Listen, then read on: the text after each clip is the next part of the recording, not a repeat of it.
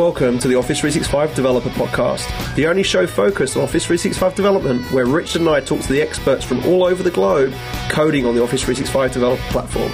For more information on Office 365 development, please visit dev.office.com and follow us on the hashtag Office365Dev. Okay, and welcome to episode 79. How are you, Richard? Happy New Year. Happy New Year. Yeah, Woo! 2016. Have you already started putting 2015 on accident on things that you like sign and date? Do you know what? I'm actually in Vancouver, Canada right now because I'm renewing my business visa. You have to do that every 2 years. And I had to sign some paperwork this morning and I put 2015 on there. I always remember, I don't really use a pen too much, so it was weird having to sign stuff. I always just remember as a kid at school, that'd be something you'd be doing all the time in lessons, and you'd always get it wrong on your little notepads. Yeah, until like February. Yeah, you'd still be screwing up. Whereas now, like, you barely write the date anywhere by hand. Yeah. So that single moment you do, your muscle reflex is so bad that it's like, nope, wrong. 2016. Yeah, like I said, it'll be like February or March before I finally get it right, probably. So. Oh, well. Did you have a good one? Was it a big night? It wasn't too big of a night. We, my wife and I, we went and just visited some friends, but it was still fun and excited to kick off the new year. Yeah, I was there with CJ and his wife Vicky, my fiancée Julie, and just chilling out with a nice few bottles of champagne. And Vicky's a great cook, so we had some really good food. And they piked, actually. They all got tired early, so we ended up getting a lift back to my house and just seeing the New Year, just me and Julie together, which was nice. Cool. So you have any New Year's resolutions for 2016? Do you know what? I don't usually do them because I never actually follow through with them, but I tend to do like work type goals in terms of looking for the year ahead, and since I joined Microsoft, they tend to do those at like the financial years. But I decided to reset some of mine for the second half of 2016.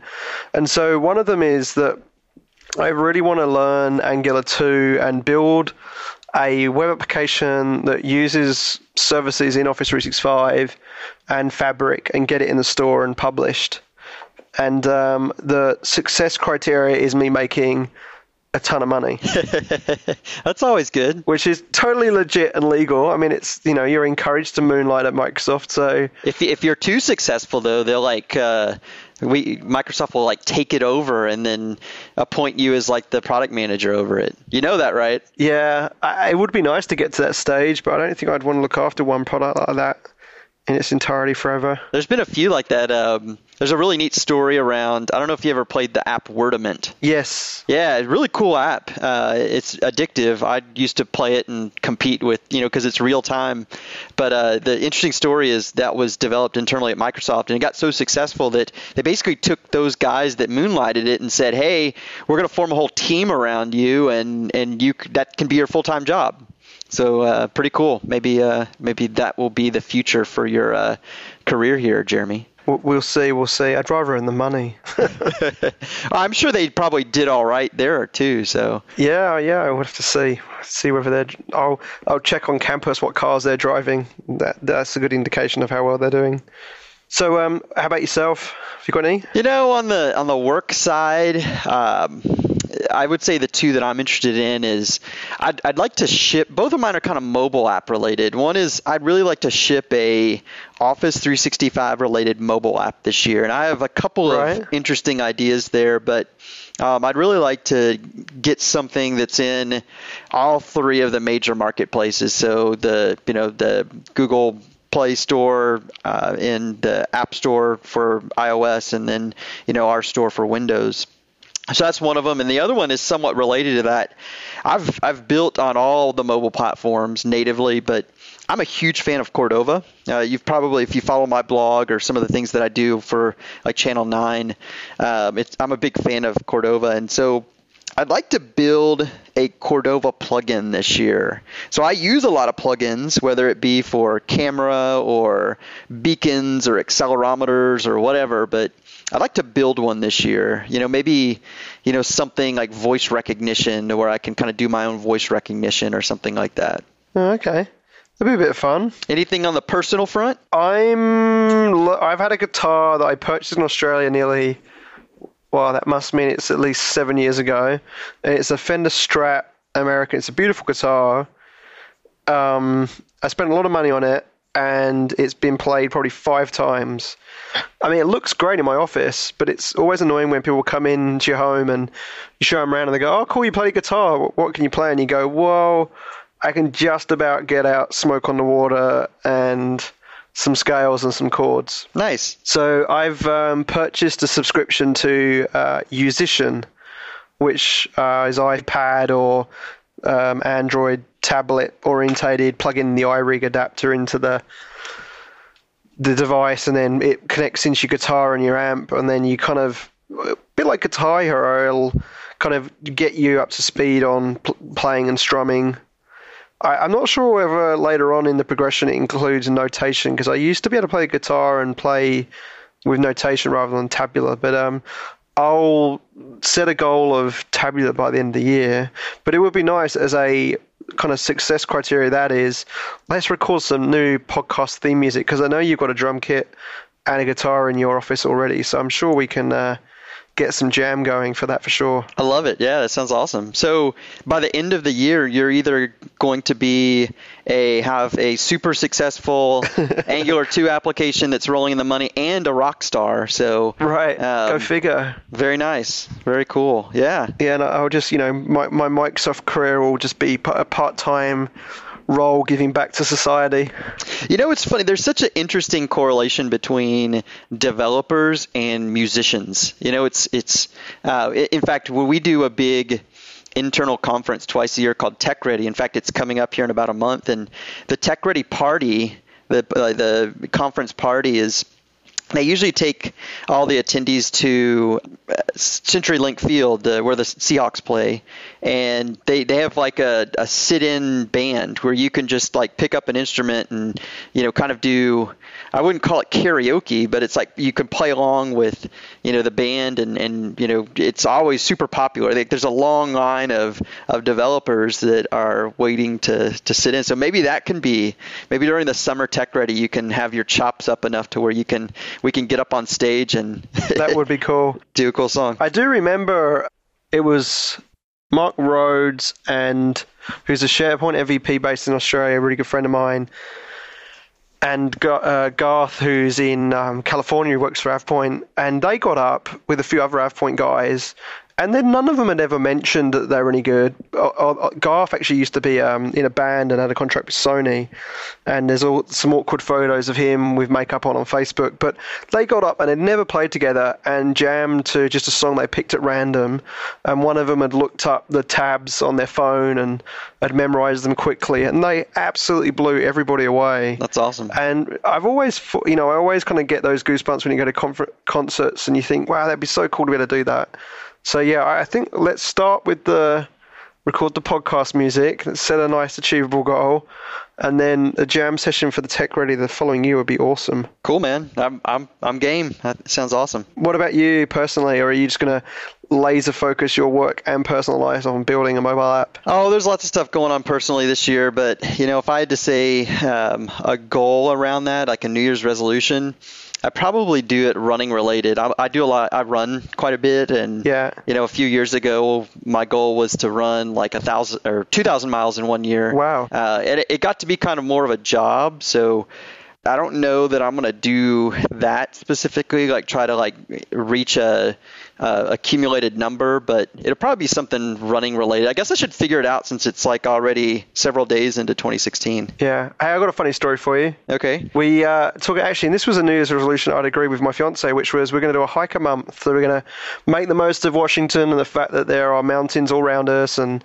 some beautiful trails. And so on Saturday, she picked one from the website. There's like a website you can go and check the trails, and there's ratings and tells you how to get there and where to park and so forth.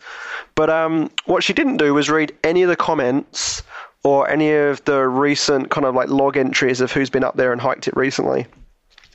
Because if she had, she would have worked out very, very quickly that we should have gone up there with walking poles. We should have been wearing studded boots at the very minimum, but more than likely should have been wearing snowshoes over the top of our boots so that we could grip onto the snow. and she shouldn't have let me go out the door without gloves and without a woolly hat. Ouch. Because in her head, she remembered doing this in the summer, and it was only a quick 25-minute walk. Now, you couldn't do that trail in a Ferrari, an off-road Ferrari supercar, distance in a straight line in 25 minutes. It was an 8-mile hike up and down. It was beautiful, but it was 4.5 hours. And my hiking boots are designed for just kind of normal trail hiking, not designed for black ice and snow. So I went up the mountain okay, and on the way down, I kind of went down a little bit faster and fell over and really hurt myself 3 times. So, oh, no. Yeah, it was a bit of fun at the weekend. So that was my first New Year's resolution where I nearly killed myself, and it was only January the 4th. I don't want to hear one of these hiking stories where you get pinned by a rock and you have to like saw off. Eat my arm. Yeah, that's a bad film. Let's go small, maybe like pinky toe or something like that, you know? Well, I was saying to her, like I said, have you seen the film Alive? And she had, and she doesn't watch that many movies, so I was quite surprised with that. And I just said, like, to be honest, there's no meat on you at all. So I kept, like, as we were walking up the mountain, I'm like, yeah, that one, he'd be good. He'd give us at least 5 days worth of food. And then it was like watching them with the backpacks and going, I could so easily just swipe that water bottle off there and they wouldn't even notice. So that was our amusement up and down as we were on the hike. Well, glad you guys made it safe. Yeah, I was glad to be on flat land away from the snow on Saturday night, that's for sure. So this week in the world of office-related stuff, what's been going on? Have you found any nice blog posts this week? Yeah, there's been a few interesting ones. One of the ones that I think is pretty neat, if you follow the Azure world, one of the hottest things going on in Azure right now is Docker and being able to create these little micro containers to run services and be able to scale, nicely because of these containers. And so we've had a couple people write up about this. Actually, your old boss, Chris Johnson, has actually done a lot of work around this. But we had a blog post last week by Karthik that goes through kind of the step-by-step, and he has a video as well of doing an Office 365 add-in hosted on Docker, which is, to me, it's a pretty progressive post for the Office 365 space.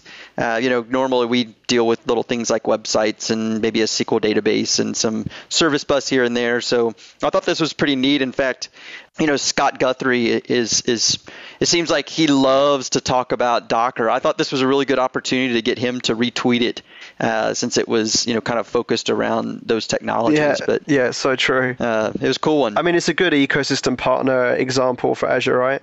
Yeah, it's interesting. It does go to show that we do have some confusion around our terminology. I did watch the video, and the first thing was the terminology aspect. The comment there was he's not actually building an Office add-in, as in like a Word, Outlook, PowerPoint, Excel. What he's actually built is a standalone website using Node that calls the Office 365 APIs. So it would show up in your app launcher when you've deployed it in your tenant.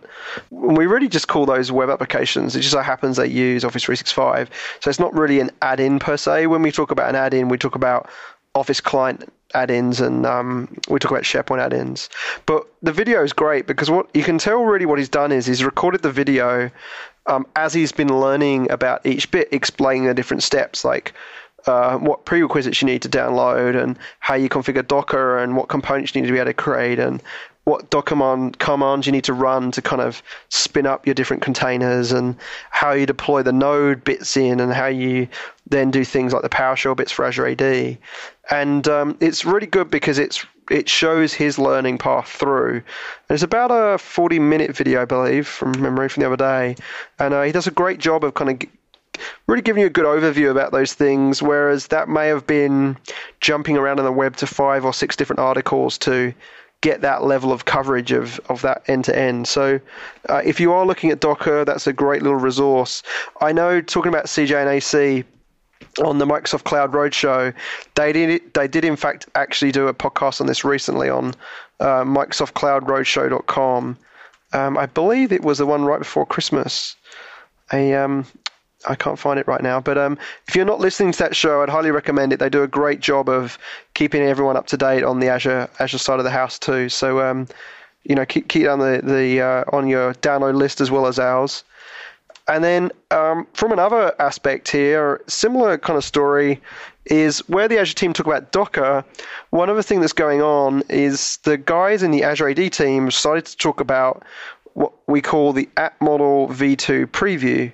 Now, the App Model v2 preview, you may have heard us talk about a little bit as the converged auth model. The Azure AD applications, which are living inside the Azure portal, right now, when we talk about them in our context, we talk about Office 365 APIs and allocating permissions to an Azure AD application. And the way we talk about that is V1 because it only works with Office 365 services. What the App Model v2 is an evolution of that authentication and application registration so that not only can you have it work with a organizational account, i.e. Office 365 account, but you can also have it work against your personal account too, so your Microsoft account. So you might have an Outlook.com account, or maybe you're old school and you've got an MSN.com account. And essentially what that means is that if you've got OneDrive in your kind of personal world, or you've got OneDrive for business in your work world, the graph.microsoft.com will work via this App Model v2 auth flow and call that graph with either or. And so you only have to learn one API shape. Me WhackDrive works whether I'm on OneDrive or it works on OneDrive for Business. But you have to use App Model v2 to do that. And that's currently in preview. And the Azure AD team are doing a good job right now of kind of blogging about how to use that with the new application registration portal, so apps.dev.microsoft.com, to go and register that. One of the biggest changes with this is that whereas in the App Model v1 with Office 365, you had to essentially, when you registered your application in the management portal, check which permissions you needed. Now what you do is you define these scopes via REST calls dynamically in code. So it's a little bit different when you do this incremental and dynamic consent, so that you only request the permissions as and when you need them, rather than when you do it in the V1 app model where you had to kind of request them all up, and then if you wanted to change it, you had to go and edit your registration of your application. Now in code, it only requests things as and when you need it, so it gives you a little bit more flexibility. I've not played with this much yet, Rich. I've been so busy on currently I'm updating all of our existing training content which is focusing on really stuff that's genuinely available. Have you had a play much with that Model V2? Yeah, I have like 2 or 3 blog posts about it. So I did a post back, right when they announced this, that shows kind of the raw flow of it. So that's one big change, is that you pass scopes in to get your token instead of a resource. The other one is things like a refresh token. That's kind of your way to get long-term access to data. Those aren't automatic in this V2 model. And so I got a good post that kind of walks through the major differences between the two. And then I also built I'm trying to remember what, I think it was I'm trying to remember what technology I wrote it in, a sample application that used some of the Outlook services and Exchange Online APIs. But yeah, I think it addresses a lot of the some of the pain points that we've had with kind of that V1 model, and it's definitely the direction we're going, and so definitely check it out. Yeah, and Danny Strokis is definitely a guy to watch. I think we've mentioned him on the show before at the MVP Summit. He did an amazing presentation on Azure AD, working with Vittorio's team, who you probably heard of. If you're listening to this show, he's very strong in the Azure AD space for a long time. So we're following Danny on Twitter and checking out the content he's creating as he's kind of helping build that stuff out with Vittorio and Stuart Kwan and Dan Kershaw as well, and the engineering teams around that space. So what else have you seen this week? Well, in part 3 of his series, we've had Stephen Curran that put together kind of the what's new with the SharePoint 2016 remote APIs. This is part 3, and he addresses files here and some of the unique updates. So again, this is taking SharePoint 2016 and incorporating some of the things that we've already introduced into SharePoint Online and seeing how those APIs, those remote APIs, look like in SharePoint 2016. So I know we talked about this last week when we talked about his part 2. It seems, and also based on some of the polls we did last week, that the SharePoint community is still, in super high demand and in full force, and a good portion of those are still dealing with deployments that are on premises. So this is a really good post to the details. Kind of he went through Reflector and looked at all the interesting things that are in those APIs. Yeah, the post is interesting because he goes on to highlight all these new information rights management settings that are suddenly starting to appear, and how there's this kind of ability to upload files in fragments via REST calls, which weren't there before, and some other files additions in there as well. So should definitely go and check out that post by Steve. It's good that he's sharing that on that kind of granular basis as well. And then another one SharePoint related, Mark Anderson, who we've talked about a lot in this show, who focuses a lot on kind of client-side SharePoint development, not necessarily in Visual Studio, but more along the lines of kind of modifying existing SharePoint pages by way of injecting SharePoint, either using SharePoint Designer or directly in the web browser. And he's had a framework, a JavaScript framework library that has been sitting on Coplex for a long time, and every version he ships, which is pretty amazing when you click through the version history in Coplex, he's getting about 30,000 downloads of this library, the series of libraries that essentially provide a few things. One, they wrap a lot of the existing ASMX traditional web services that have been around since the 2003 days, 2007 days. It's a long time now, I can't remember exactly. But also wrap some of the core SharePoint REST API calls.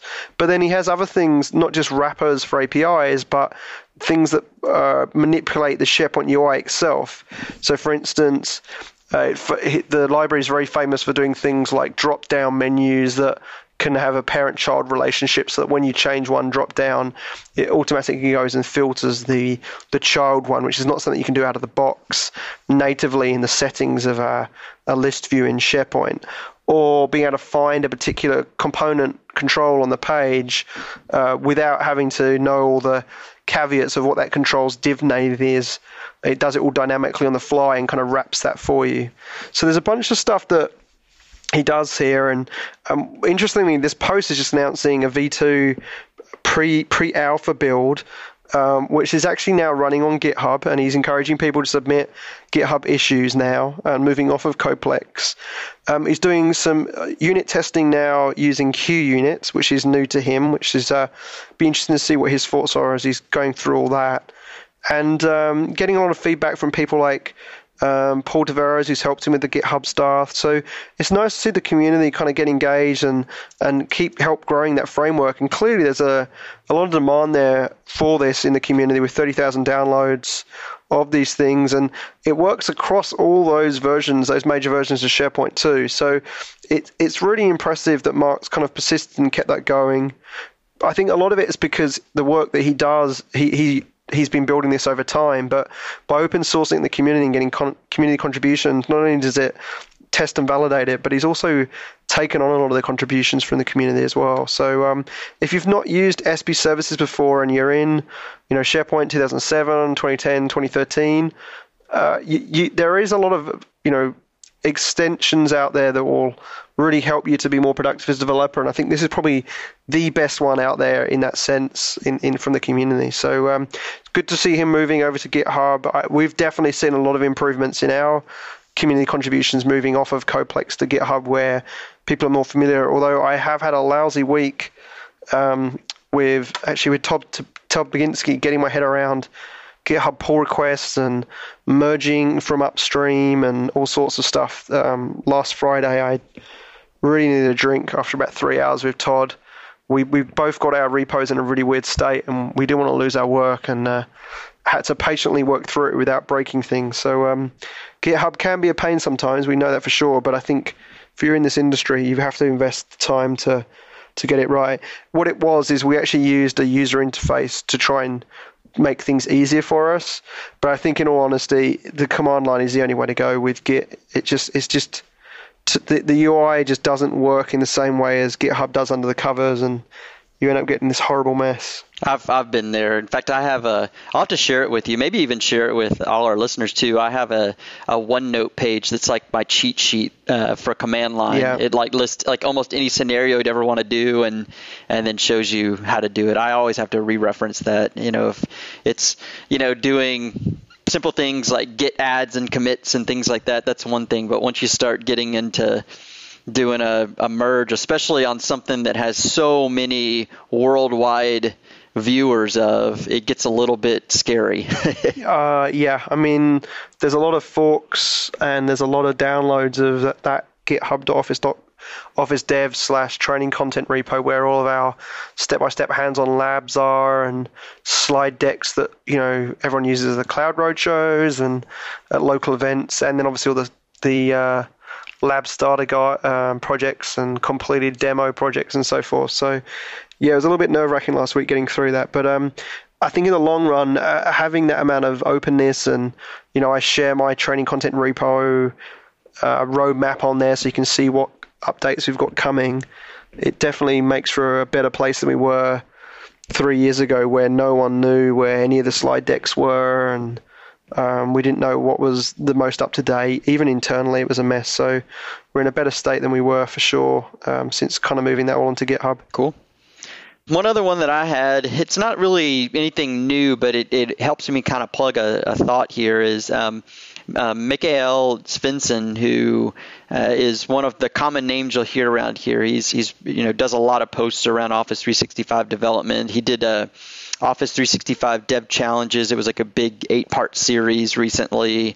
He just did a post that kind of summarized all the different posts that he had done throughout the year. And the only reason I bring this up is really twofold. One is if you are blogging and contributing things to the community and we don't know about you, definitely let us know. Reach out to Jeremy, reach out to me, and we'll make sure that you're highlighted on these weekly updates. And this is a good example of someone that is really active in the community, and we're always happy to push people to see some of the things they've been working on. Yeah, and I can say this because I used to be one, and it's ironic for me to say this, but the MVPs are never shy to say when they get renewed for another year via Twitter, Facebook, LinkedIn. They tattoo it on their forehead and they blog about it sometimes too.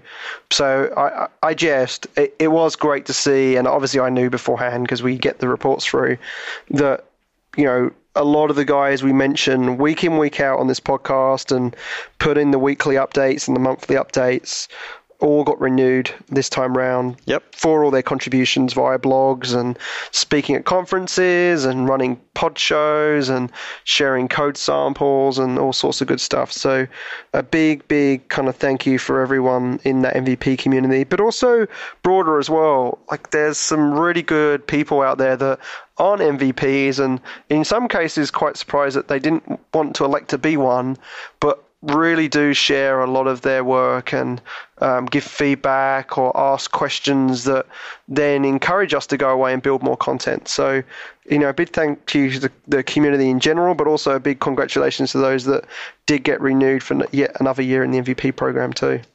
Cool. Well, with that, we'll lead into another make-believe advert, and then we'll jump straight into the interview with Daniel.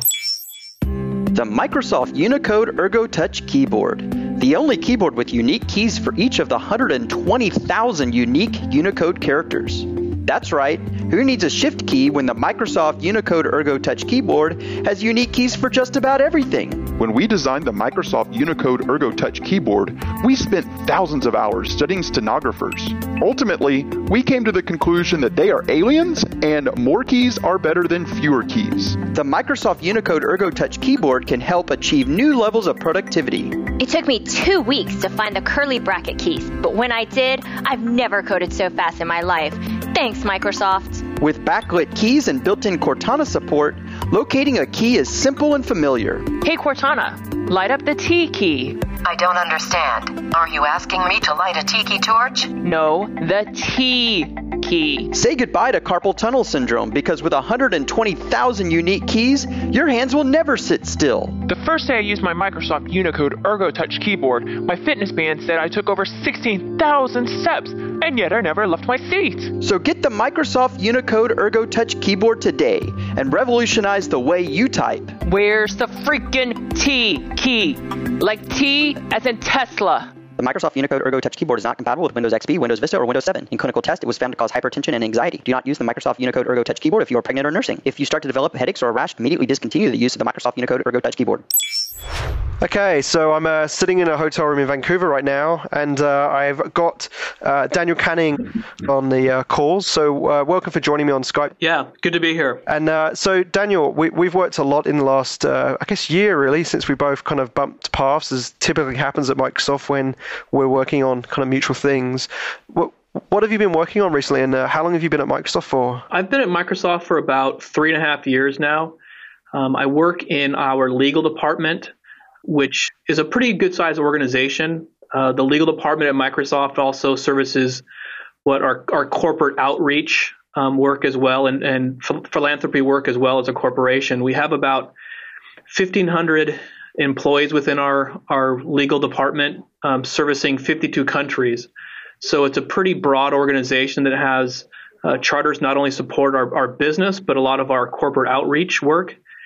Inside that role, I'm a technical program manager, meaning that I deliver technology solutions that are sponsored by our legal department that support not only the enterprise and the department, but also we try to share that work with our other colleagues across the industry. So I'm a technical program manager within our legal department, have a lot of experience doing enterprise content management solutions and productivity solutions, and it's an exciting place to deploy those. And so typically you're building those on top of the services that are available to you via our own internal platforms that we host for the company. That's exactly right. And so, the business problems that we are trying to solve within our enterprise are the same ones that our customers have. And so with that, though, we are always trying to have them adopt the latest and greatest of our services. Yeah. So that's Office 365, and that's everything that encompasses, right? That's doing extensibility off of our services for their specific workloads and trying to make them as productive as possible using our latest and greatest. So that's exactly our charter. Yeah. Okay. And from that aspect, what groups do you have, developers and engineering teams that kind of live inside your world, or do you outsource that work externally at Microsoft? What's your relationship in actually building those things out? That's a great question. So we actually do basically a hybrid model. So there is work that we do where maybe sometimes it's based on capacity planning needs. Maybe sometimes it's really based on certain skill sets that we outsource and pull in developers to work on specific projects for us. And then we also have partners in our central IT organization that also have engineering resources. Amitabh is a perfect example of that, of someone that we work with. And we pull in to make sure we can operationalize anything that we build. So sometimes, like you can imagine, we do early proof of concepts and those types of work where we may pull in some outsourced resources to give us a leg up. And then as we move into more operationalizing it, we partner up with our traditional IT teams to move those things to production. But, it is kind of a hybrid world where, we look at our IT engineering resources really as partners in this, as they also have the same missions. And so I think it's a hybrid, with obviously over the long-term things being a partner with our IT organization. Yeah, okay. And so I guess that level of loop back early on before things get shipped means that the engineering teams can learn and obviously share things that they might not be able to share for legal reasons or maybe patent reasons early in the cycles that they can do with your team. And so from that aspect, Daniel, what have you been working on recently? I know there was a blog post out that came out just before the holiday period around the Matter Center. Is this an example of a partnership that you guys have had together to build something internally? No, that's exactly right. So as we had up in the blog post around Matter Center, it's an example of a productivity solution that we've started internally for our own legal department, where we have a couple of items that we look at for charters. So it definitely starts with that type of framework. We want to have our attorneys do a couple of different things. One is be able to leverage the services that they're familiar with, but have them stapled together in a way that really maps to their daily workload. There's kind of an old, joke that I always say with dealing with legal professionals, and that is, what is the most highly adopted, I don't mean deployed, but what's the most highly adopted, legal document management system in the world?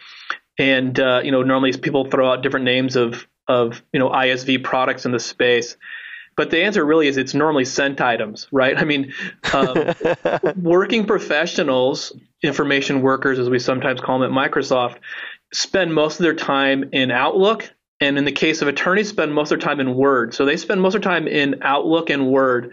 And so if you're going to give them a tool to make them more productive and ensure that we're storing, the work product that they're doing that's easily discoverable, that it can be collaborated on with other teams, even outside of Microsoft. A lot of these attorneys actually are dealing with outsourced arrangements with other legal professionals, and they have to share this work back and forth.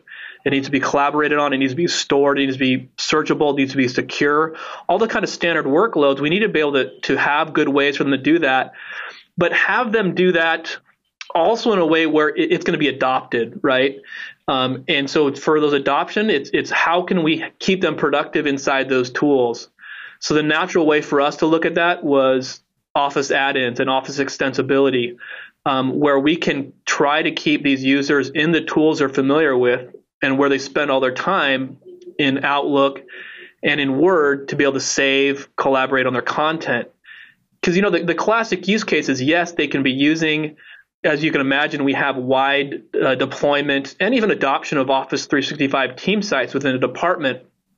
But inevitably, you're looking for a piece of work you've done in the past or a project you're on.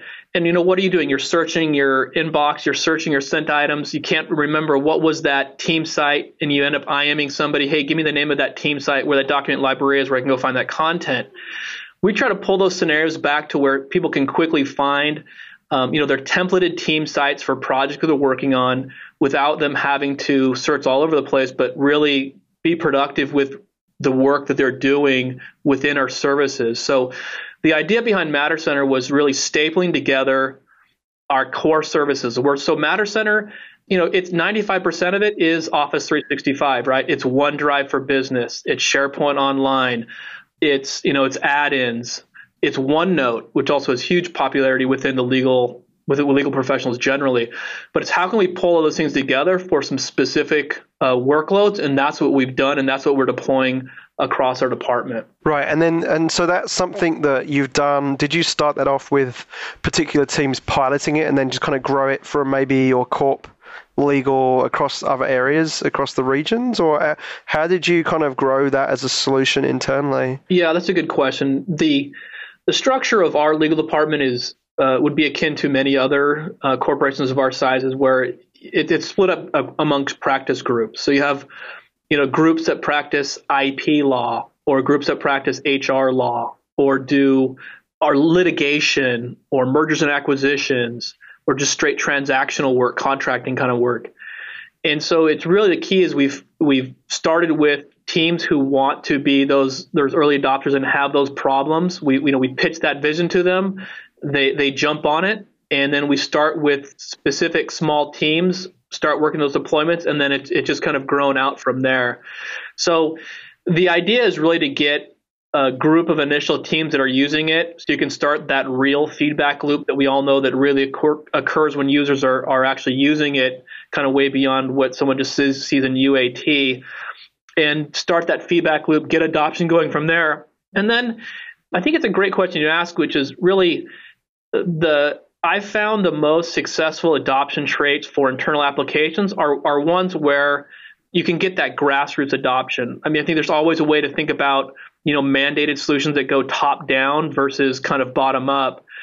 But I think in today's world of services that are available to users, the more you can start bottom up adoption, it just becomes a lot more sticky. If you can have end users be your advocates and tell their own colleagues about, how this makes their life more productive, how these features make, their lives better, kind of in quotes. I think that's the way to look at adoption is from productivity solutions, especially with attorneys, because there's, a lot of them, based on what kind of generation they are of a worker have set, ways they do their work. And so if you're not providing that value at the grassroots, you're not going to get adoption. You could have a solution out there, but are people using it, Well, and it's probably definitely too broad strokes or general to say that they're all like this, but it's amazing how many you see that just permanently work via email.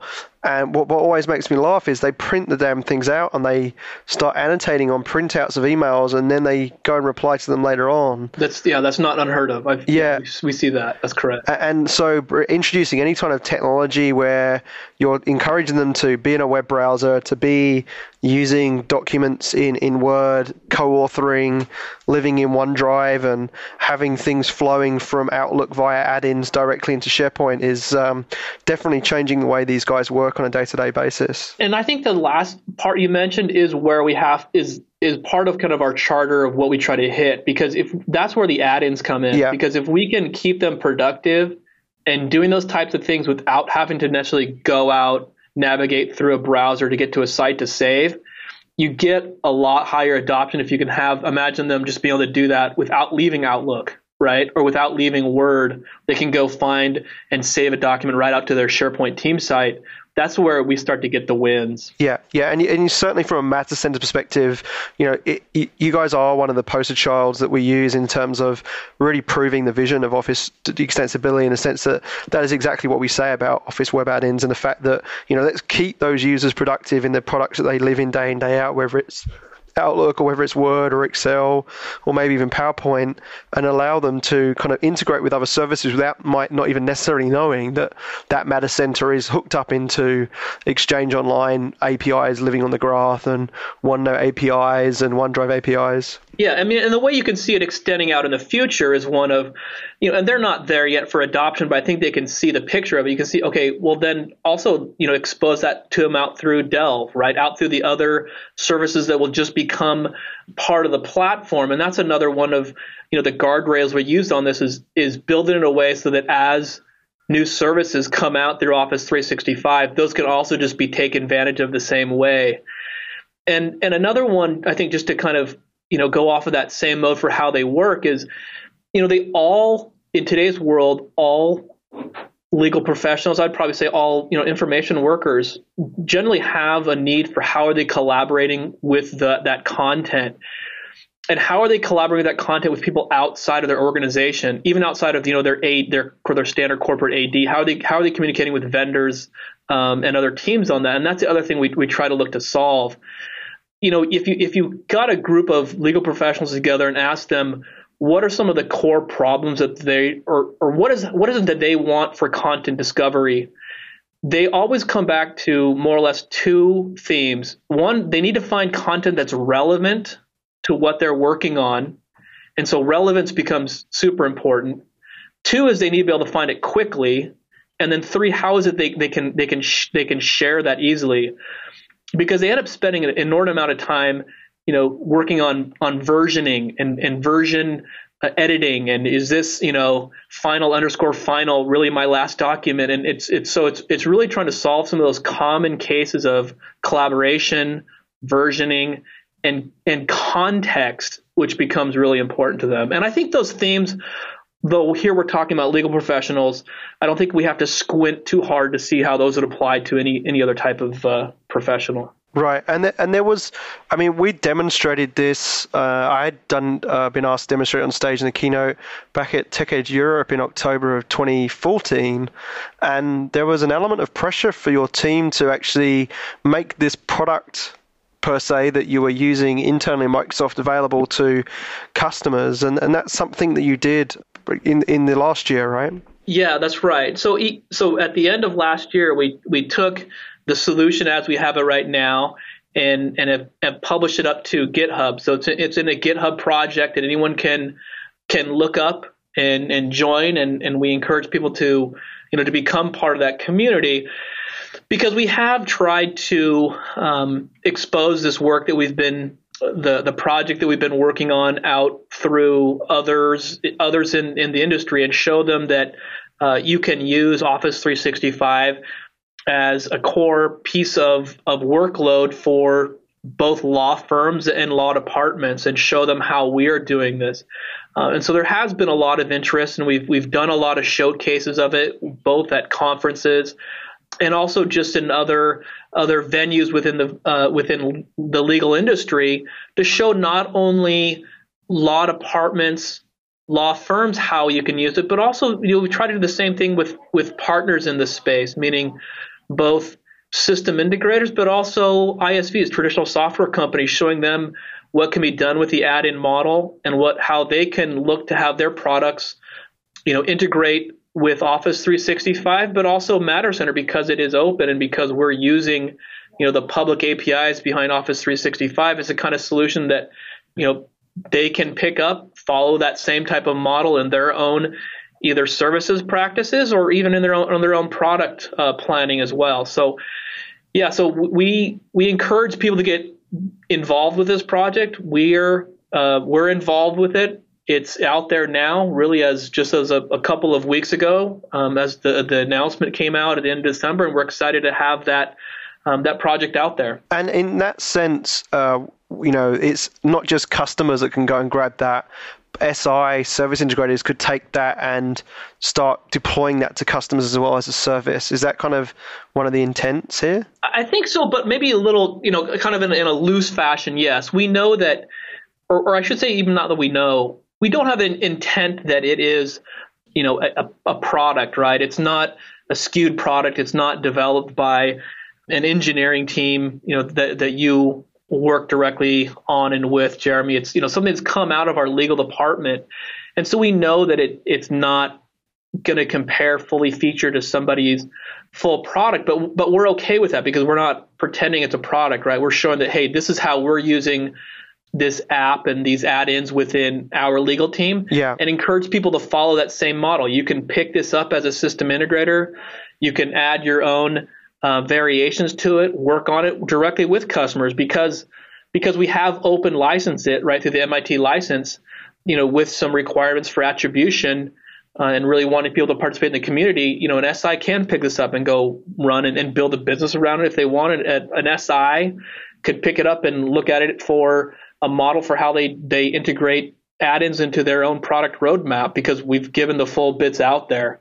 And we'll continue to, put investment into this because, our legal department at Microsoft isn't going anywhere. And so we'll continue to do work. We have, as you can imagine, a backlog of work we need to satisfy even internally. And so as we do that, we look to continue to contribute it as well.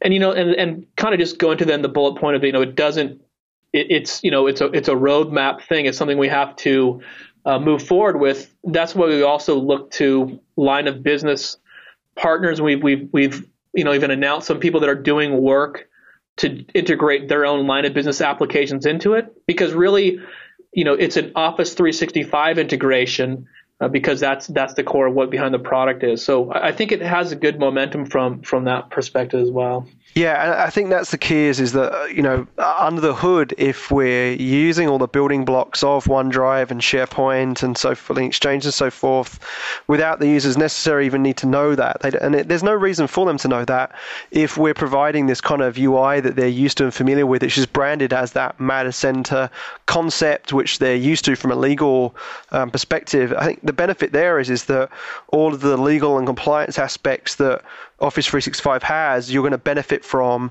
And obviously, this thing being legal means that, Daniel, I'm assuming you've been through all the hoops of the fact that these guys are happy with the compliance that Office 365 has and MSIT has for storing all those data in these various different kind of building blocks in the services. Yeah, it is. And it may seem funny to think that, but we, even within our own legal department, and Amitabh knows this, even within kind of just IT with Microsoft, we go through those same requirements checking and the same validation for how we use our sensitive data and how it's bought off through our services like anyone else's. So it has gone through that same process of of us being happy with the compliance of our own services and how they handle our sensitive data. That's awesome.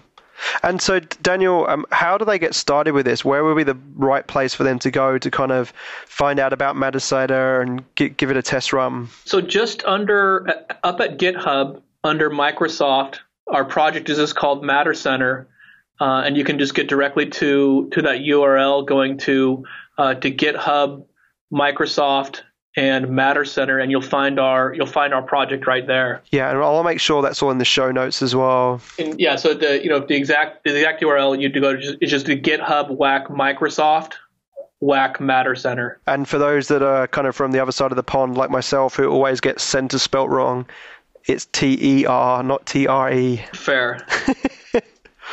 Are you guys on any social channels? Is there anywhere we can follow you on blogs or Twitter or LinkedIn and so forth? Is there any places I can promote you guys for outreach? I think we can ensure we have some channels posted up for you. Yeah. Just so you can you can find myself on LinkedIn and send me direct questions about projects we're working on LinkedIn. But we'll also post up some channels you guys can just communicate back with us as well. Yeah. Of course, there's places to do comments and stuff up on the project. But, we have other things that we don't look at Matter Center as being kind of the end of these type of examples that we publish out. And we don't look at this as kind of, although Matter Center, of course, as it is, will have continued iteration and investment as we just described. But there's other things that we work on that, we look at this being a journey to be able to also share those out with just our developer community and people are trying to solve similar problems so they can see how we're doing that work with this same model. That's awesome. Well, it sounds like we'll have to get you back when you kind of release those other additional areas as you move forward this year in 2016. Exactly. Happy to do that. Sweet. Excellent. Well, I really appreciate you guys' time. I know we've only all just kind of shot back in the office this week, but it's great to get you as our first podcast of 2016. So hopefully it starts off strong. Some good ratings, right? Yeah, some strong New Year's resolution traffic of people. I must watch that show by Richard and Jeremy. I'm sure that's the first thing they're thinking, but hopefully we can check that off their list. Yeah, I'm going to have all these new legal followers on Twitter now as well. Thanks, guys. You got it. All right, well, have a great week and a good start off to January. And thanks again, guys. Happy to be here. Thank you. Thanks for listening, guys and girls. Make sure you check out dev.office.com for all of our other podcasts and all of our amazing resources. You can also check here for more information on our developer program where you can get a 1-year, 3 developer tenant to start building against the Office 365 platform. We're always here to chat with you on the Office 365 Technical Network on aka.ms/Office365 Dev Podcast Jam. Or you can follow us on Office Dev on both Twitter and Facebook. So until next week, guys, get coding.